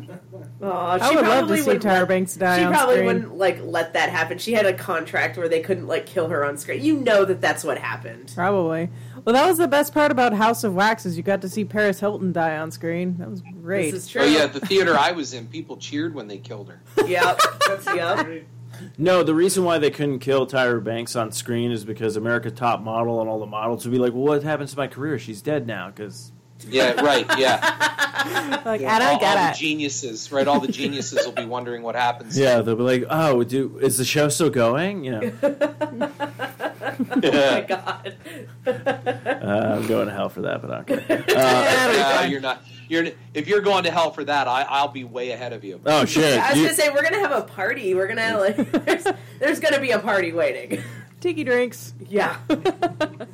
Right. And then we find out that Tyra Banks is in charge of hell. That is hell. yeah, but she can only sacrifice people off screen. And then we have to. Right, and then we have to watch Resurrection on loop for eternity. Oh, God. Oh, that'd be rough. It'd be bad for me because I'd be like, all right, guys, I know the movie sucks, but it's my 50th time around, and you know what? On the 30th, it comes back around, man. It's pretty good. It could be worse. It could be Jaws the Revenge. Touche. Actually, it's a mashup.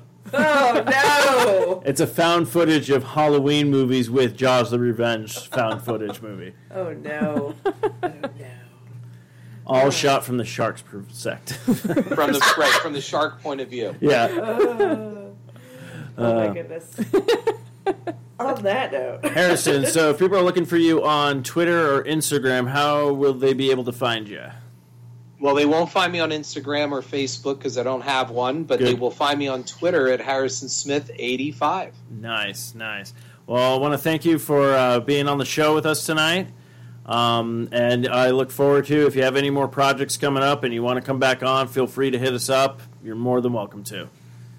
Well, thank you, and it was really nice speaking with you all. I'm really glad to hear people cheered the elevator scene in Arizona because, like I said, I put that in there to be a total, like, here you go, here's your 30 seconds of bullshit. I am super excited to see this scene now. You should really put that on, like, the tagline for the for the movie, like when you put it out on video and stuff like that, it's like, this does have your 30 seconds of bullshit. Your favorite 30 seconds of bullshit. Here it is. Here's your 30 seconds of bullshit.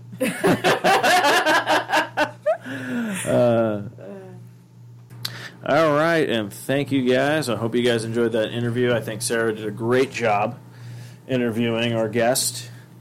But yeah, I wanted to, before, because I'm like, I know this is going to be a very lengthy episode, so I want to actually ask you guys, what do you guys got coming up?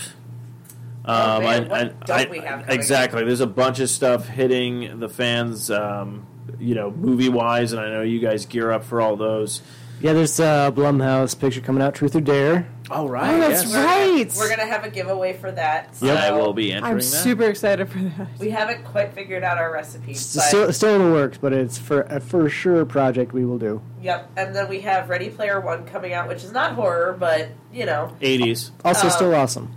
Also still awesome. And it does have a Freddy Krueger reference. So. And Chucky. Oh, is Chucky in it too? Yeah, you haven't seen him yet? No. He was in one of the things, like when people are like jumping, he's like one of the cool. characters. Big fight scene. Yeah. So we've got that. We've got the giveaway for Unsane that we mentioned earlier, and we are still trying to get to 10,000 people. We're a little bit closer. We're at like 1,116, I think, now. So Actually, talk about that. Yeah, the countdown. When you guys hit that number, the 10,000, you're supposed to be doing something, right? Yes, we found buffalo wing sauce soda and ranch dressing soda. So we're going to try these live abominations live and let you know. So we're going to try them so that you don't have to. Chicken wings with them. Oh, I don't know that I could have that much at once. We also found a celery soda that we'll probably bring into this whole event. That used to be God. our white elephant gift. Celery soda. Yeah, it would always go around with a group of friends. I have actually this one. He lives in Seattle now, but TJ, he does a lot of work with actually Penny Arcade and stuff. He's a webcomic artist. He does Stranger Danger. Actually, check it out. It's really funny. It's about him and his family. But yeah, they found that the celery soda, and then it would go around that entire group for White Elephant. So the one year we got it, we ended up taking out. So we bought like pint glasses, like Simpsons, and we removed one of them and we put it in there. So people were like, "Well, I still want the pint glasses, but I don't want the soda." So it was kind of like that was like our way to get rid of it, kind of thing. So it's kind of a cool thing where like someone would get it and then you would forget about it a year later, and they would bring it back with something else. So I'm very curious about that. I kind of want to try those, though, with you. Well, if you It could help us happen. get to 10,000, anyone who wants to join us is welcome to join us. I was about to say, We are trying our damnedest. I'll put it this way: honestly. you get to 10,000, but before it's even 10,000, if you guys can even get it even over that, then I'm going to volunteer. Matthew's going to hate me for this. We're going to volunteer Renfro and I as quote unquote Z celebrities coming on Geeks Who Eat to try the soda as well. Can I volunteer as a silent non-celebrity? Yes. I volunteer as tribute. Yeah. I'll be the mediator. We receive a lot of studio swag for the movies we do. So what we've been doing also is we've been saving up some of our swag, and we will be giving away a giant prize package full of swag. So many cool T-shirts. Am I allowed to enter in for this? You are Of course you are. Basically, what it will be Anna, is I hate to break it to it you, will be but I all of already our won. followers. It will be a giveaway. I don't even know how we're gonna choose this one, but we're gonna Throw all just, 10,000 names in a hat. that'll be a lot of writing. But maybe we'll just I don't even know how to upload that. I'll figure it out. We'll figure out how to upload everyone's name to a list, and I guess I won. Cool. or maybe we'll just find someone who doesn't know anybody in the names, and we'll be like, that's go through boring. this list and pick. You know what? And so Just for somebody will that, I'm randomly pick. unfriending all my friends who are fans of you, just so that you'll randomly pick one of my friends. So we're gonna have, and we might break it down and do instead of one giant swag pack, we maybe do 2 or 3. Just Yeah, so. We can probably do probably a third, few. second, first. Yeah, exactly. And so what you should do, let's see, because is this all just movie swag or just? it'll be what we haven't even figured that all out yet. We've been gathering movie swag, but we might throw some gift cards in there. We might throw some. Some comic books in there. I'll just throw this out there. It would just be a great geeks who eat surprise bag, or just for the geeks. Yeah, I'll be like like the geekiest bag. Geeks who eat mystery box. Speaking of, we will be at the Phoenix Film Festival for Geek Day. We are going to have a booth. There you go. And we are Couldn't going forget that. to have a prize, and their door prizes. We're going to be giving away a Avengers party kit. So it's going to have Because we've done so many Avengers recipes, like you can, take this kit, go make these recipes, and then throw yourselves An Avenger an party. awesome Avengers party. Yep, So- just in time for Infinity Wars. Yes. Actually, I just remembered, you might be jealous, but he actually got me it's Thor and Loki tiki glasses. Yeah, I sent that to them. Oh, yeah, those yeah. are great. Yeah, I was super excited, and I saw them the other day whenever I came home from Ireland. I was like, "Oh my god, I forgot about these! I'm so excited." That's cool. What was I going to say? Oh, what you could use if you wanted to. You could maybe use for the contest for first, second, and third, and you pick your favorite ones. But what is if people are going to go see it this year, the Ready Player One movie. What was your favorite Easter egg? Because there's a lot. there's So many Easter eggs in that movie. It's all incredible. Easter Yeah. eggs. It should just be called Easter egg. Yeah. Spielberg's like, fuck you! Ready Player Easter egg. He's like, I got an Oscar. What do you got? I'm like, touche, Spielberg. You win again. You're like, "Well, I've got 15 podcasts." This really isn't B Horrorcast news, but I have to talk about it because I've been dying to talk about it, and we Go for don't it. do the long box casts at this moment right now. But fuck, did everyone see that new trailer for the Infinity War? Yeah. Oh my Yes. god. Okay. The real horror about it is we need to all resign ourselves to the fact that people are going to die. No, I already knew that, and I'm really hoping it's Captain America. That would make my day.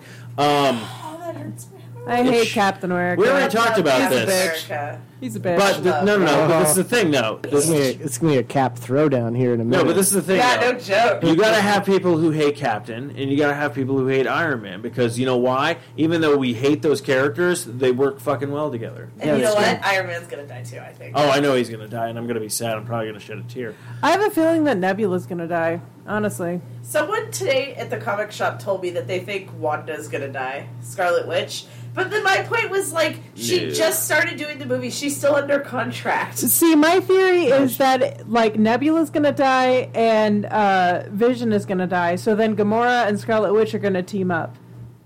But I don't think Vision's going to die because I don't think he can really, I think it's gonna be a fake out death with Vision. I think it's gonna be. Yeah, I agree, but I think that's gonna be the catalyst. They remove his stone. He seems like he dies. Scarlet Witch is gonna lose her shit, which is a bad move, Thanos. And then, but there's so many things. The thing that I'm mostly curious about is where the fuck is Ant-Man? I just want to see. Where is Hawkeye? That too, and the thing is, I said something when the trailer came out. I'm like, oh my god, what if they literally ripped the rug right underneath? They're not going to kill Ant-Man because... No, that's not what I'm getting at. What if they're going to rip the rug right underneath DC and beat them to the punch, and that's the move to kill Thanos, is they do what they did to Darkseid with the Atom and Green Arrow, where he shoots an arrow at Thanos, he catches going like, really? This is what the best you got? And then Ant-Man's inside of his brain, just ripping out neurons and shit like that, and basically making him a husk of nothing, like Thanos. And I'm like, that would be, because that's what they did in the comics with Darkseid when shit was hitting the fan. That was one of the plays, but and I was like, man, if fucking Marvel did that and just be like, hey DC, fuck you, oh shit. That's what I'm curious. I'm like, they haven't showed those two, and that's what I'm wondering if that's their card. That's how we're gonna do it. So it might be. I mean, that's a good one of those. Whoop, didn't see me coming because I'm really small. Exactly. But didn't they do that in, I don't know, it's not really didn't see it coming, because didn't they do that in Civil War? They did, because Ant-Man snuck inside Iron Man's suit and started unplugging everything. But that could have been It could hey, have been the foreshadowing. yeah. But honestly, the two characters that I would love to see in Infinity War that I'm pretty sure I'm not going to see is Deadpool going up against Thanos, because that would just be fucking hilarious.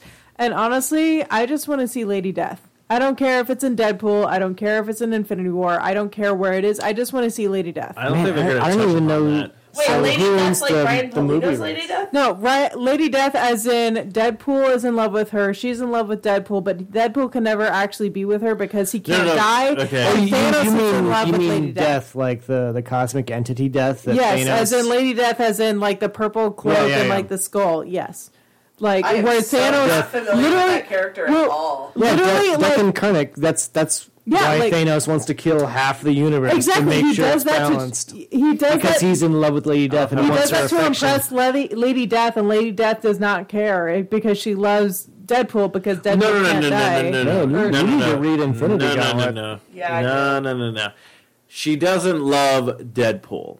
Deadpool is in Loves love with her, her, but yeah. he already knows he can't because she uses him to do shit for her. So she's like, "Oh yeah, well, once you die, then we can be together, and he can never die."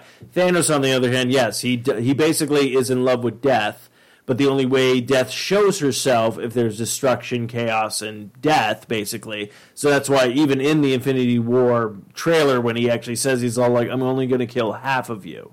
Because he just wants, he's basically, He just wants the destruction to see as the person he fucked up loves. as this is, it's kind of like a weird, sick, romantic story. Because he's like, I'm basically destroying half of the universe for you just so I can gaze upon you. Because that's the only way she reveals herself. And you're kind of like, oh, that's poetic, but fucked up at the same time. So, but no, Lady Death isn't really in love with anybody. I mean, She's just Lady Death. She's just Lady Death, but Deadpool, and the only reason why Deadpool's in love with her is because she has huge fucking tits. Man, that is. Would you really expect anything else from Deadpool? No, I wouldn't. But that's what I'm saying. Like it's like it's not really in love. It's more like I just want to bone the bone. You know.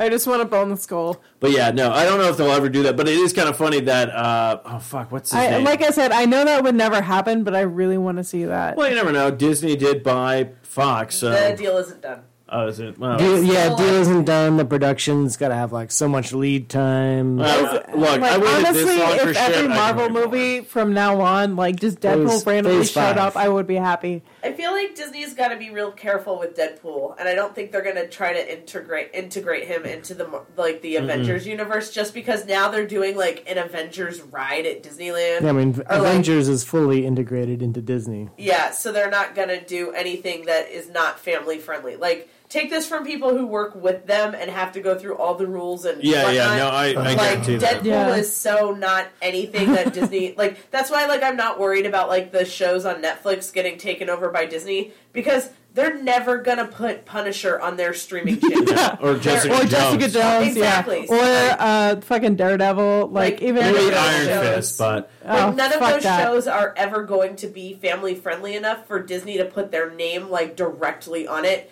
It's like the 3 clicks rules. Like, it has to be 3 clicks away from their happy, like, family friendly content. Well, to be fair, I mean they do kill off a lot of like parents and stuff. So I but feel you like never really Yeah, see I it. But feel like that's to be- Punisher is kind of like in that same vein. And they don't even do that as much anymore. Like, even in Moana, like, they killed her grandma, but her parents are both still alive. Like, Yeah, it's true. Rapunzel, she gets her parents back. You know, Elsa and Anna, yes, they lost their parents, but they have each other. And also, Like- apparently, supposedly, Oh, guys, let Tarzan it is go. related to. But, like, there was some like fan theory that was going around where Tarzan is like Their like brother or their something, brother, yeah. some bullshit. I was like, this is just dumb. Like, really, people, come on. Ridiculous. But Rapunzel's a cousin or something because their parents were, like... Because Rapunzel was at the coronation ceremony with Flynn. Oh, well, maybe it was just a neighboring kingdom. I don't know. I don't know. Anyways, this is so not... This is Anyways, not horror related yeah, now. I was just gonna wrap it up. I just had to talk about it because I'm like I've been sitting on like this Infinity War trailer for a while. So, but yes, And somehow we got onto Rapunzel. I suddenly to because it was owned by Disney. I know how we got to point A to point B. Pff, I'm driving this vehicle. I'm good. Yeah, I'm drunk. But yes, I want to thank the Geeks Who Eat for coming on again. And guess what? You guys need to follow. You guys need to like them on Facebook. Where can they do this? Man, search for Geeks Who Eat anywhere. Search for us online, on Pinterest, on Instagram, on Twitter. Search Geeks Who Eat. You will find us. Come follow us. Yeah, follow them, like them, go to their Instagram. You guys, I swear, your fucking pictures on, like, Come see some free everything. movies. I And mean, your come on. recipes, too. Like, your recipes are fucking great. Like, I was looking at the 80s pictures you took for Player One, and I was just like, I know this was just shot in their place. No, it was actually at Matthew's sister's Yes. Either way, okay, but like you look at it and you're going like they went to you'd be like they went to a venue. Like it looks like I know they know the people who own this or they own them themselves. But in my head I'm going like, but it looks like they went to an actual like venue and were like, oh yeah, we need a bunch of 80s stuff, and then people are like, oh here we go, and so we bought a lot of 80s stuff. That's what I'm saying. We're gonna have an 80s party pretty soon because we have a whole lot of 80s stuff. We have to justify all the stuff we bought. Perfect. We got this. Do we have to dress in 80s stuff? You can. Fuck yeah, Absolutely. I can wear my Ghostbusters windbreaker. Fuck Nice. Oh my god, yeah. Wear my sunglasses at night. Yes. It's like Matthew's song. Yeah, Is that on loop at your 80s party? it will be. Fuck yeah. Actually, we're just gonna play the Strangers soundtrack over and over. Yeah, that's actually a pretty good soundtrack. Hey, either way, it works for me. But I want to thank you guys for coming on. And if you guys are like, oh, man, the Geeks Who Eat are leaving, guess what? They're going to be back on Socially Awkward at the end of this month. So check that out as well. But thank you guys for coming on. Thank you for contacting our guest as well. Harrison, thank you for being a guest on the show. And I guess until next time. Carpe Noctem. Shit.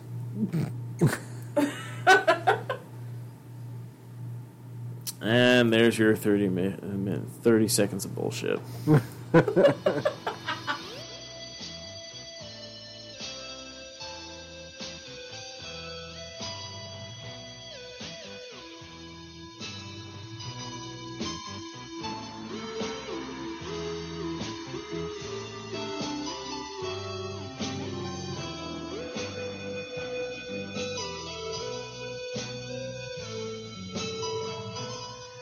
This has been another fine production of the 4i Radio Network. For more great shows, check out www.4iradio.com. Here it is. Here's your 30 seconds of bullshit.